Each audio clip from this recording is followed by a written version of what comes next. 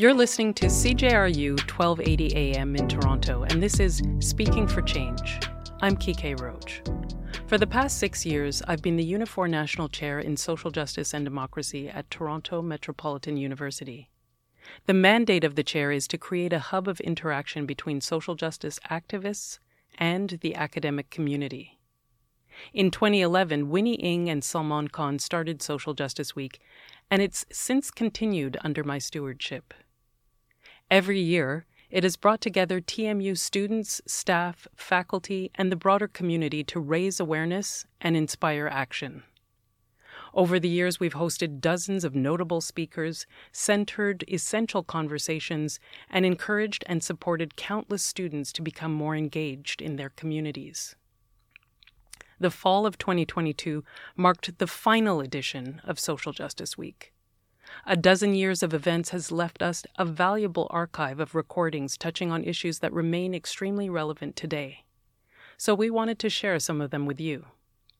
Speaking for Change is a weekly series of recordings from the past decade plus of Social Justice Week, a space to reflect on and celebrate the work of progressive change makers.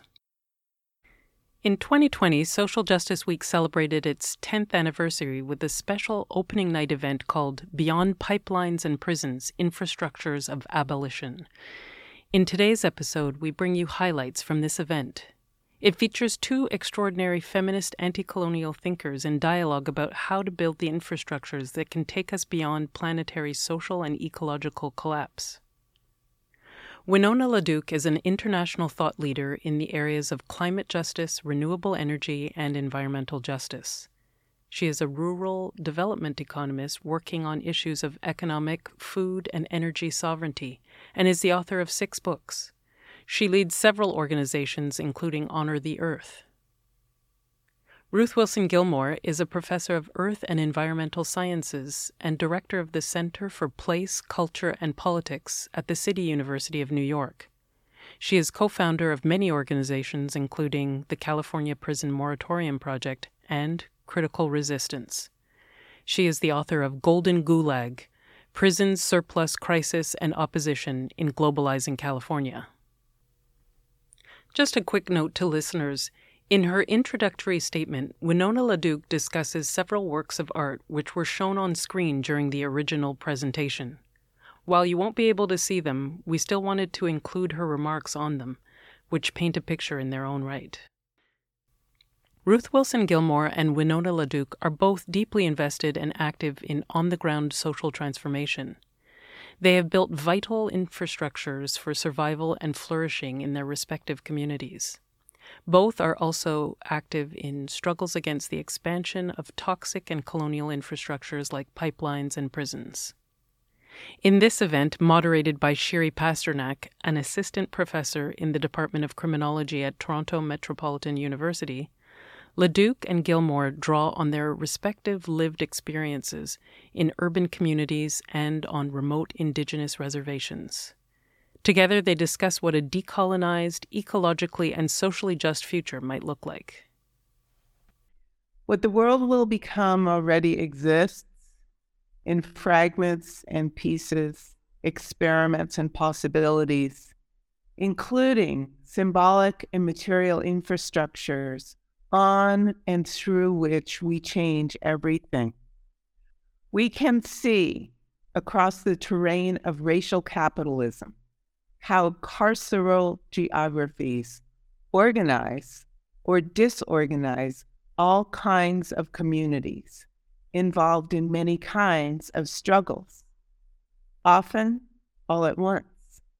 Decolonization, against environmental harm, for the right to stay put and the right to move around, for adequate income, adequate food, for protections from calamity, for opportunities to flourish, for education, against illness, for care, against organized abandonment, and the organized violence of criminalization and colonialism and dispossession, including and especially the extraction of life's most precious, non-renewable resource, which is time.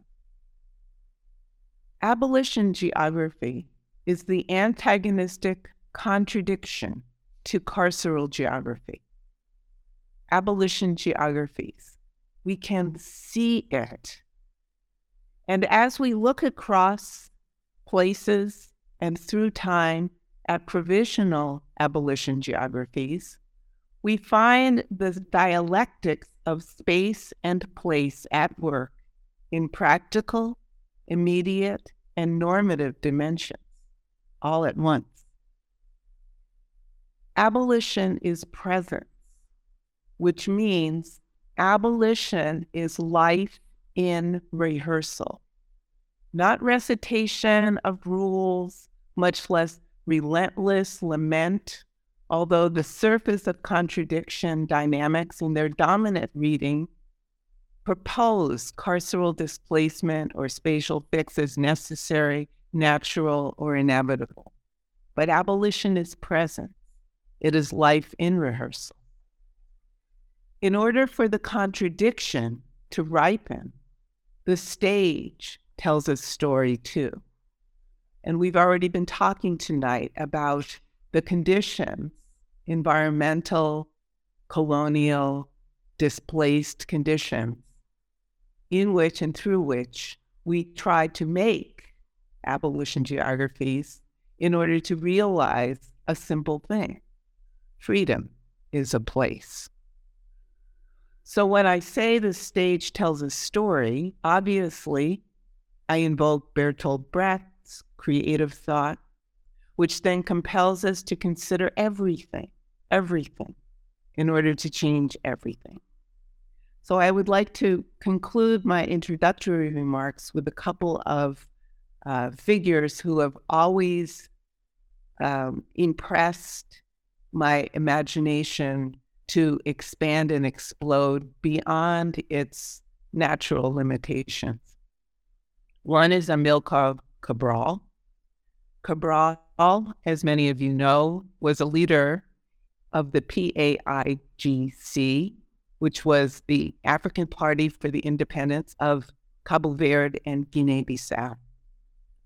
Cabral trained as an agronomist, just as Winona LaDuke trained as an economist and I trained as a geographer. We all trained so that we would join the professional managerial class, but we didn't do that. And what Cabral did as an agronomist was to walk the land. He walked the land of Portugal, the colonial state that had his home under imperial rule. He walked the land of Cabo Verde. He walked the land of Guinea-Bissau.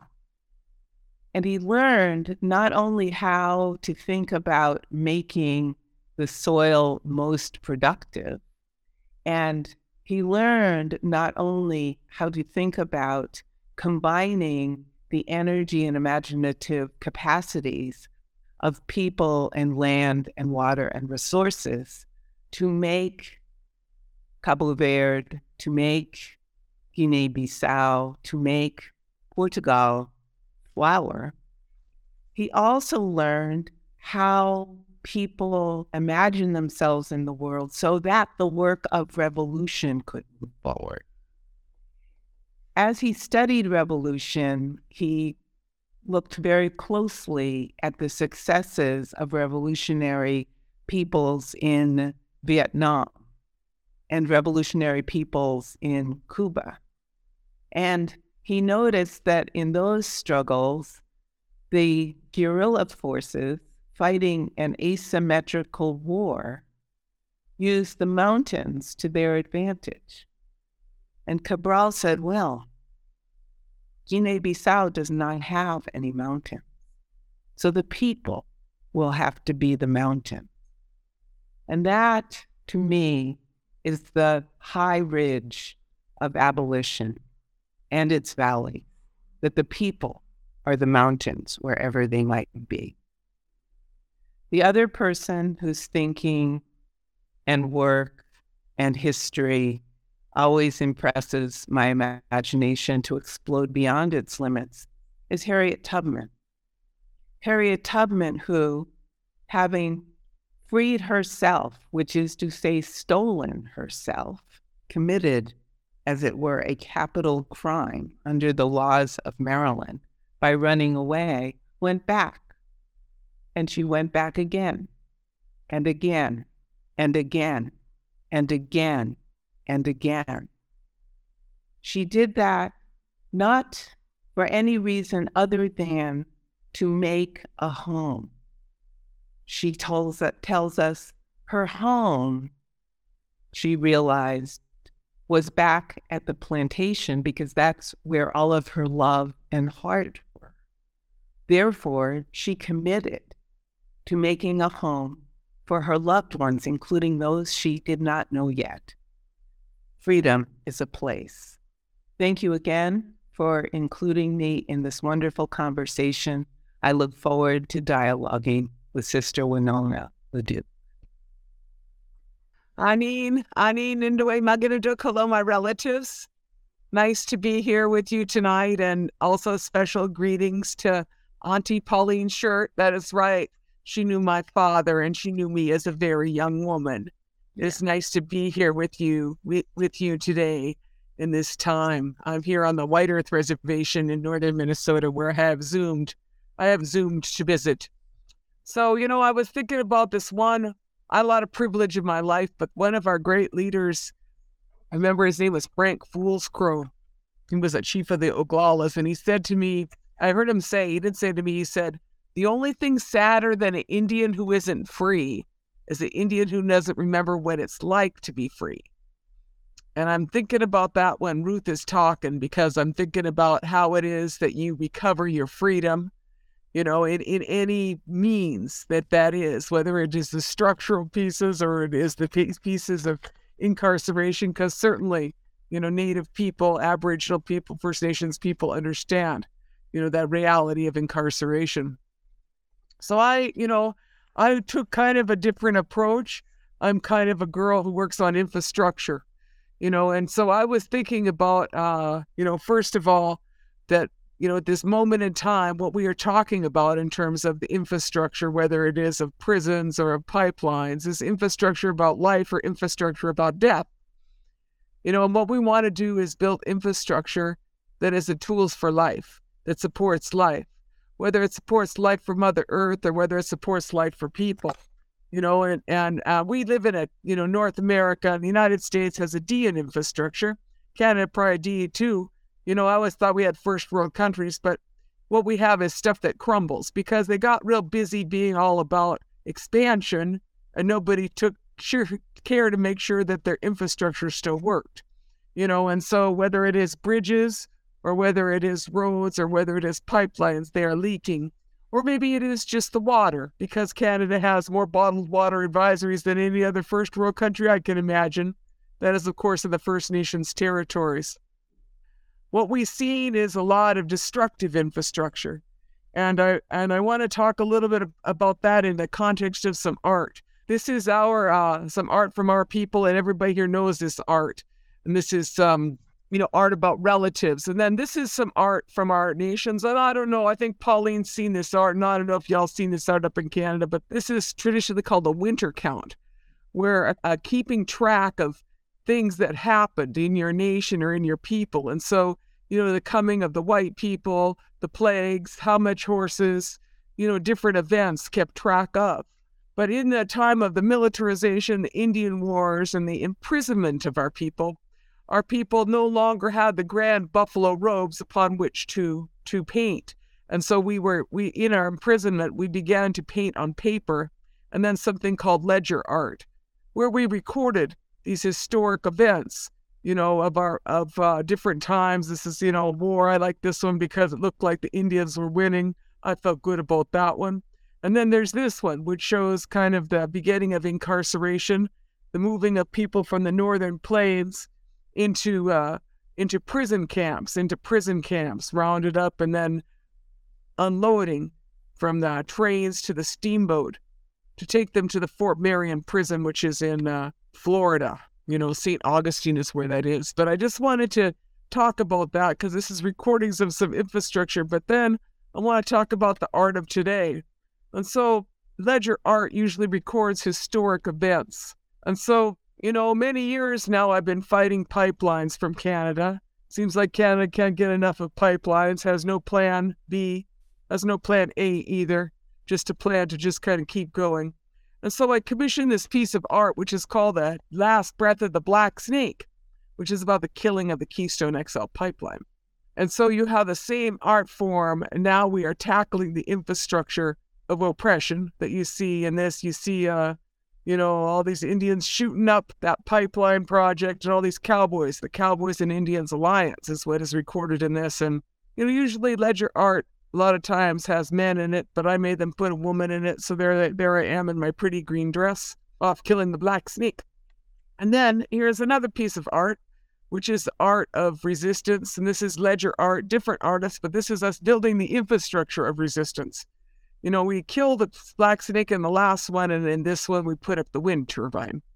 And so what I want to say is that, to me, part of what our work is the imagining of freedom and the understanding of freedom, remembering it, because I did not forget what it was like to be free, and then the creating of that, in our words, in our proposals, in our infrastructure, and in our art. And so, that is part of what I wanted to share, is this process, and then how you also, in our case, you just take over the infrastructure with art. We have a lot of that in Canada as well, but this is the housing project that I live next to. And so, to me, this is kind of like the question of the infrastructure of the people or the infrastructure of Canada or the colonial nations. And, we don't need a long talk about all the implications of the stranded assets of energy infrastructure, the mega dam projects. What we need, though, is infrastructure that makes sense for people, and makes sense for Mother Earth. And so, just in the last couple of pictures, I got, some examples of that. This is a rail line that we need to have. We want to be the country, the North American continent, that is not backwards with our rail system. We want an electric rail system. It's called solutionary rail. If you've got infrastructure, you should make it work. Backbones of North America, and we need to reclaim the rail line infrastructure so that it serves people. And then, we as well, in the work I do particularly, I work on the new green revolution, and my interest is really in the building of a hemp economy of infrastructure, noting that hemp itself can do about anything, not only that fossil fuels do, but that anything does. And I call this the new green revolution. Hemp, I say that freely because the green revolution started here in Minnesota, the University of Minnesota with Norman Borlaug, and so the new green revolution should also start here. I say that when you build the new infrastructure, you have a chance of doing it right. And, whether it's Canada or the United States, what you want to do is make sure that infrastructure benefits people of color, not just colonial people. Just to say that, in this moment that we have, a lot of our work in my community, we work with a lot of people to make this change. And I'm happy to be part of changing the infrastructure of this country. And I'm also proud to be part of challenging the infrastructure of Canada. In the process of envisioning what we are making, we make sure that we make our infrastructure, put our face on our infrastructure these days. That's what I want to start talking about. And happy to visit with Ruthie and Shiri. I don't want to get in the way of a naturally developing conversation, but to get things started, maybe I want to reference an earlier conversation we had this week about wanting to get away from a parallelism between decolonization and abolition in terms of infrastructures and places of freedom. So I wonder if I could invite you to think together about how to bring those movements or think those movements together in ways that either hold hands now or you can see on the horizon moving together. As far as I'm concerned, anybody who thinks abolition and decolonization are parallel are living in a parallel universe from the one that I think we actually inhabit, because abolition requires decolonization. And, it might be a question whether decolonization requires abolition. But abolition can't happen if colonization continues. So that's the first thing I want to say. And second, related to that, for a lot of people, for good reason, abolition seems to mean something that has to do with getting people, principally people of color, principally Black people, out of prison and jail, principally in the United States. Abolition might start with the focus on the deadliness of prison and jail, but in order to live in a world without prison and jails, everything has to change. Everything. That means colonialism cannot continue. That means capitalism cannot continue. Therefore, abolition, rather than being a narrowly defined movement that is for, by, and about a segment of the world's dispossessed people, what it actually is an opening of freedom movement to freedom movement within freedom movement. To give a particular example of this, I've been working for about a year now with a group of people who are based all around the world, who have been trying to sort of write out the global, which is to say internationalist character of abolition in order to find a way between small c communism and decolonization everywhere. So I don't see parallels at all. To open up the question about infrastructure itself, what is it about infrastructure that offers us a conceptual lens in terms of materially grounded points of entry into political struggle, but also in terms of thinking otherwise about a world we want to live in? It's interesting because in the time that we are in now, I'm quarantined in a remote area. And the closest community to me is the Amish community. And so there's the Amish and the Anishinaabe are all hanging out in this, remote area. And it makes you think a lot about infrastructure and technology and choice, because we've grown to be people that assume this is what y'all need. And in fact, you don't need all that stuff. We got way too much concrete. We'll go with that as a start. I think it's the single most used substance in the world, concrete. And everything we are talking about, basically, that we oppose is built of concrete. And so I spent a lot of time thinking about how are we going to build that? Why will we build it that way? And these are questions that we don't ask in North America. The Amish ask them, though. It's really interesting having these conversations. Like they are a lot like the Anishinaabe, and they're different. But in some ways, like thinking about the implications of that choice of infrastructure. So here I am having those thoughts in a very clear way on mapping the infrastructure of liberation for a region. Like, what do you need? Why do you need it? Do you need those roads? The other thing about infrastructure that I think is interesting, Ruthie, you and I work on things that a lot of people don't think about. That fair? Fair. They're like, oh yeah, I never thought about that. That's like me too. They're like, what? The power substation? I was like, yeah, that's how you get your energy. And who gets to decide where it is? And does it pick up solar or does it not? Is it fueled by nuclear energy or a big dam project in Canada? Who gets to decide who gets to use the power? Those kind of questions are questions that should be asked, because absent asking those questions, business as usual goes on. Which is the same kind of things that you are asking and we are saying in the abolition movement. Why is it that 1 out of 4 prisoners in the world is in the United States or some really incredible number, right? Time to ask all those questions because it's not working.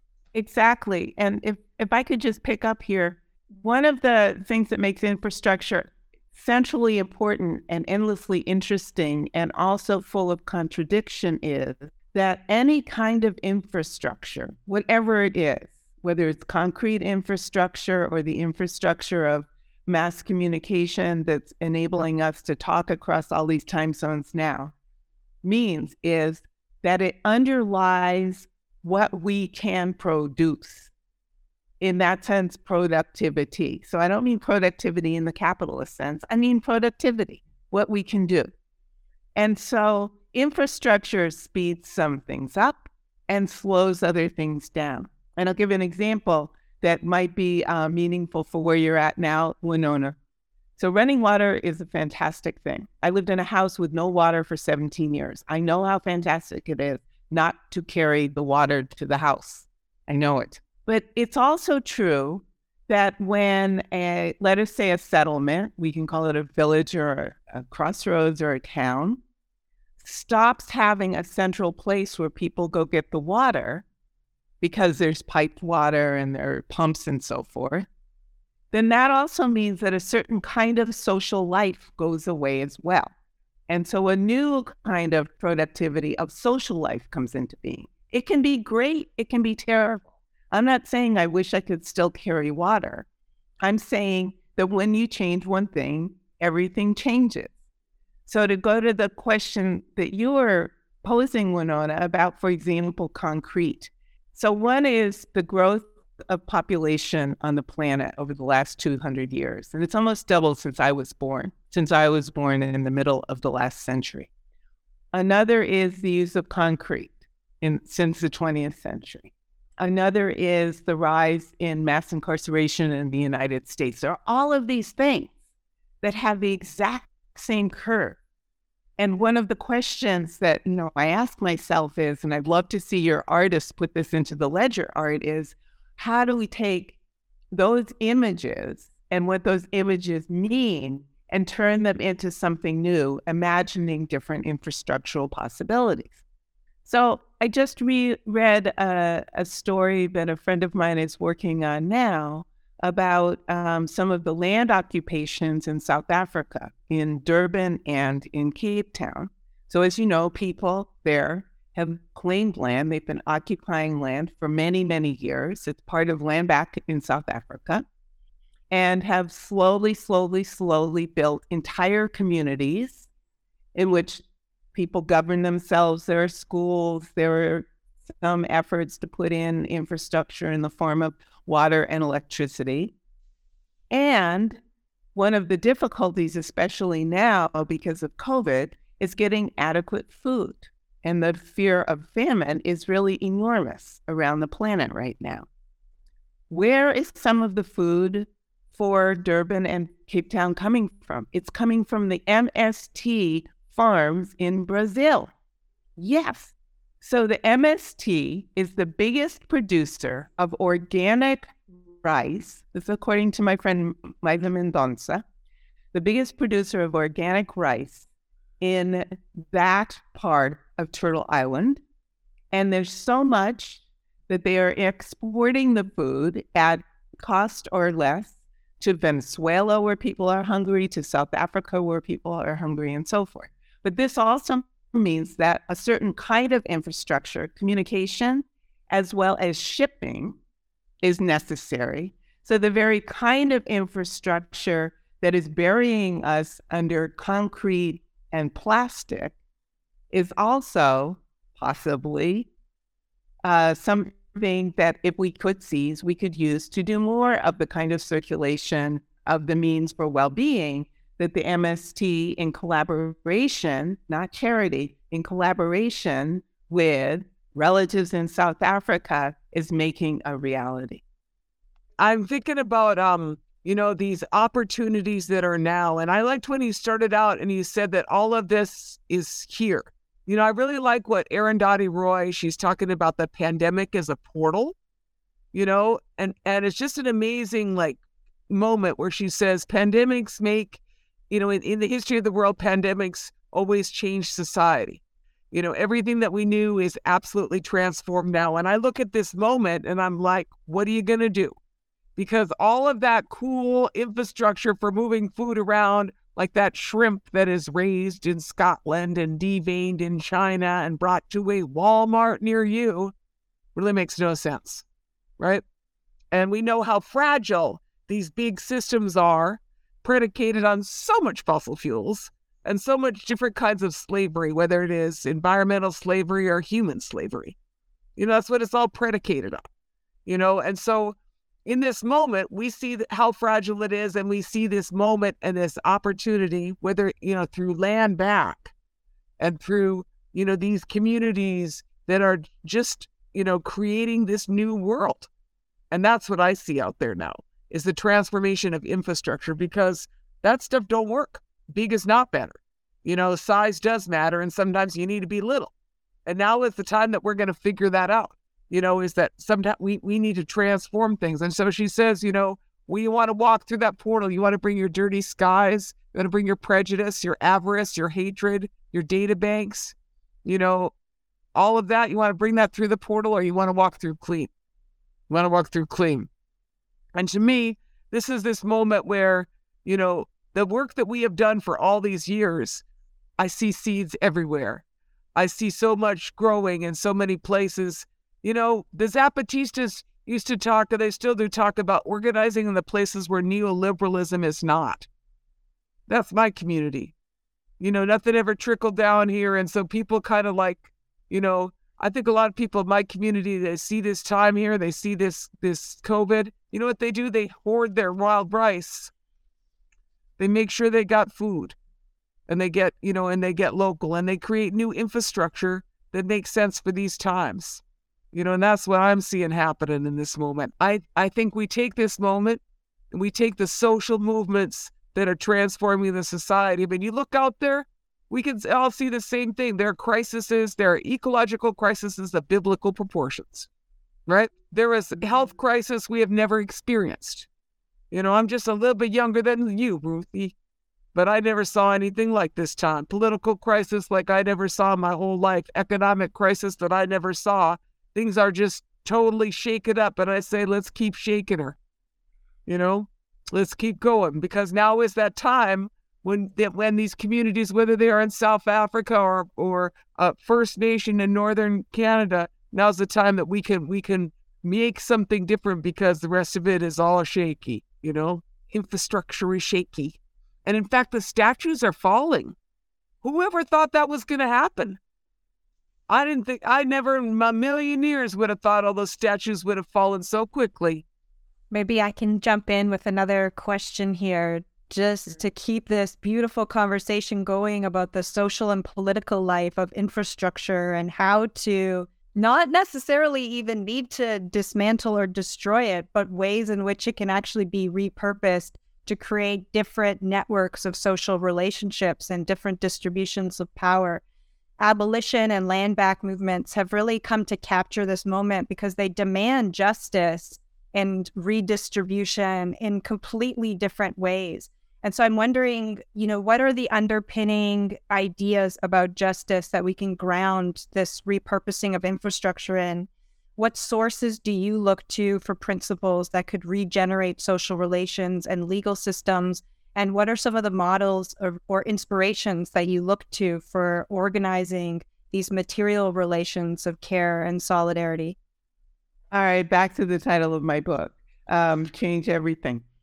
As I look around the world, I see people doing remarkable things, as Winona was just talking about. So, for example, in the city of Chicago, since the pandemic hit, the density of mutual aid networks throughout that city is phenomenal. I haven't been there. I haven't been anywhere. Like everybody, I've been sheltering in place. But I hear about it, I read about it. I see that people are figuring out on a daily basis almost how to bring the most ad hoc in some cases and longstanding in other relationships into being, so that they can sustain people through this well into the uncertain future that we face. And people there, and I learned about this from people like Kelly Hayes and others, have been using already existing capacities, buildings and schools and so forth, as well as developing new capacities in order to circulate things and people, make sure that people are housed or not hungry. So that's one example. Then another example that certainly predates pandemic organizing is what people have been trying to develop in Jackson, Mississippi. and Jackson, Mississippi and Jackson Rising, come out of work initially was organized in a not urban, but rather rural area of the South. And people there are trying to develop cooperatives for production, cooperatives for food, cooperatives for housing, in one way or another. That is to say, to put a barrier between the things we need for life and the possibility for somebody to extract a profit from those relationships. So the fact of housing need not support profit, but it does. The need for food need not support profit, but it does, and so on. So I see people trying, again, to live small c communism, it could be called many things in many places. And these kinds of communities are flourishing around the world. In some places, they're connected to big things, big structures, big cities, big populations. And in other places, they're in less densely settled parts of the world, but still where people live their full lives. A lot of folks these days go on and on for good reason about the fact that one of the big transformations of human life is that most of us have become urban. But that means that half of us, minus one, are still not urban. And that matters as well. So those are some of the indications and thoughts that I have for the abolition, decolonial world that's coming into being, little by little, and then suddenly quickly. I think that we all thought we had an idea of, there's all these models and this is how stuff's going to happen. That's not how it's going to happen. We don't have we're really not in charge, it turns out. This is a news flash. Humans are definitely not in charge. Many times I think that Native people said, don't pick a fight with Mother Nature. Won't work out. Don't want to do that one. So, here we are. And I look out there and I say, I look and see what kind of agency do we have, in our communities. You can look and see, what disaster capitalism, can do, when they go and just kind of try to take over Puerto Rico or whatever, and build the same darn infrastructure they had before. Or you could say crisis is opportunity. Let's make sense of the crisis and learn from it. I don't want to tell those people, I got relatives that in that area, Northern California, Oregon, all burned up. It's why don't you rebuild that so it makes sense, so that all those farm worker families aren't living in trailer parks and they're living in solar houses. Why don't you use all that cannabis money and the Emerald Triangle that's out there to make something right? And that's what I see, is I see this. And on one hand, we all know what's going to happen is some big guys are going to do some dumb stuff and make some stuff work. But there's a lot of places that's not going to happen too, because they ain't going to get there because the chaos is too significant. And so in my assessment, now is really the time to build the infrastructure we want. So I'm making a hard case for solar thermal panels. That's what we build over here. I talked a little about the AMP, which is the new green revolution. And once we figure that out, we want to own it. I think y'all got that idea. I don't want to be the last people to the table. We think the new economy should look like people like us. That's who should be in the new economy, because the old one didn't work out. Time to move on. That's really my thinking on that. But we do this solar thermal. We're putting solar on all kind of houses, tribal houses in northern Minnesota.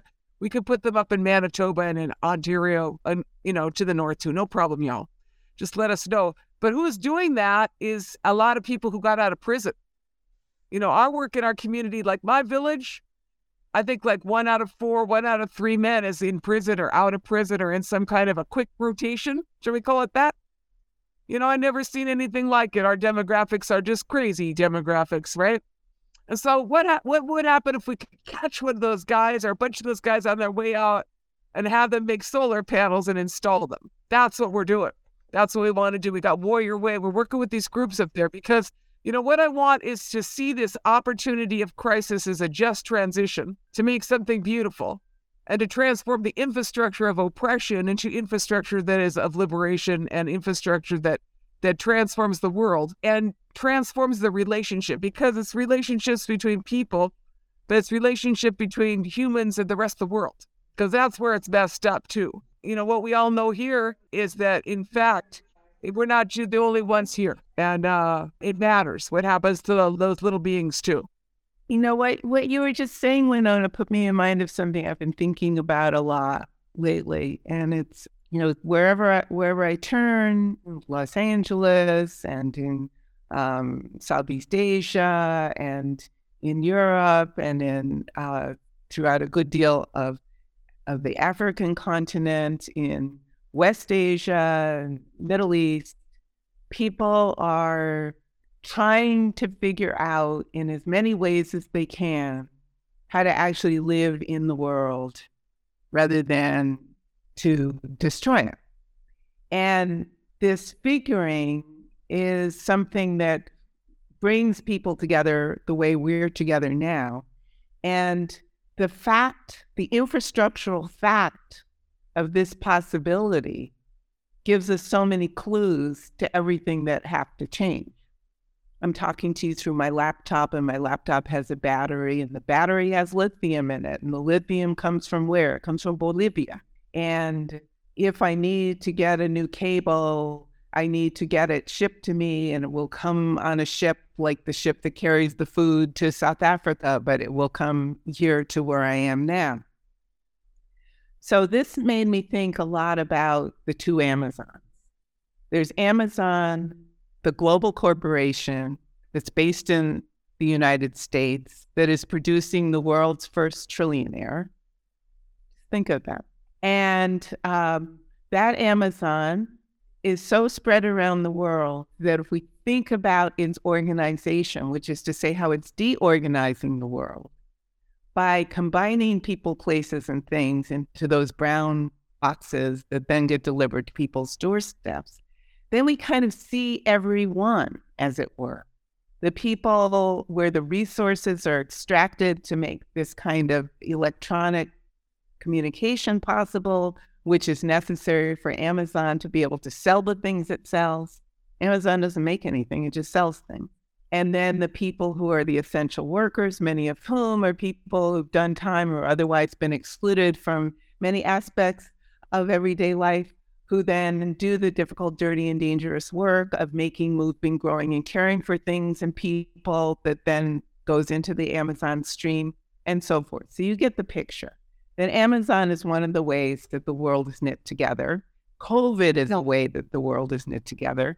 But I was thinking about the other Amazon, the lungs of the world, that part that's mostly now in the contemporary nation state of Brazil, but not wholly there, and how that is the center of biodiversity. I mean, there's biodiversity everywhere, but that is the kind of beating heart center and breathing lungs center of the planet, or essential part of the planet. Maybe center is not a good word.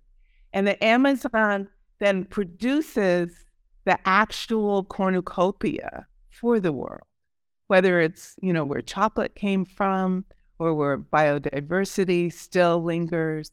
But it's also a place that is so imperiled now because of the fires that are clearing the forest in order to raise beef to put into the food system for McDonald's so that low-wage, high-stressed workers can get a cheap meal and get enough energy to go back to work. So we see everything connected and connected and connected. And I think that one of the beauties of this conversation is to invite people who are participating to think not only that decolonization and abolition are not parallel, but like this, but also to remember the whole world is like this, the entire world. And the fact that we can talk is the proof of that. It's such a ridiculous, it's surreal. It's surreal. And then, back when we was young, I could say that, Ruthie, the oil companies ruled. You know who rules now? Not the oil companies. They aren't even in the top 10 of the S&P. Exxon is no more. Who's the top? Amazon, Google, Apple, Zoom. They're probably getting right up there. And so this whole new world of infrastructure, is created. And I remember when I was a young woman and my father, we were talking about my father's name was Sun Bear, but he used to hang out with this Thomas Banyaka guy, and he was a Hopi. He talked about the Hopi prophecy of the web in the sky. The web in the sky, that the world would change when there was this web in the sky that signified, it signified the end of the world that we knew in a new world. And when I was young, I thought that was like Star Wars. Remember that military thing of Star Wars? I was like, oh, that's what they're talking about. But no, what they were talking about was this internet, because it is an entirely different world. It's so interesting to think about. And some days, do you play this game? I don't know if you play this game, Ruthie, but I play this game. It's called, What Do I Keep After I Decolonize? And so I have these conversations like, I don't know, red Jell-O. I like red Jell-O, but I got to dish that one. Ditch the red Jell-O. What I'm saying? It's like, well, let me think. The internet. I like the internet, but I don't like all this stuff, right?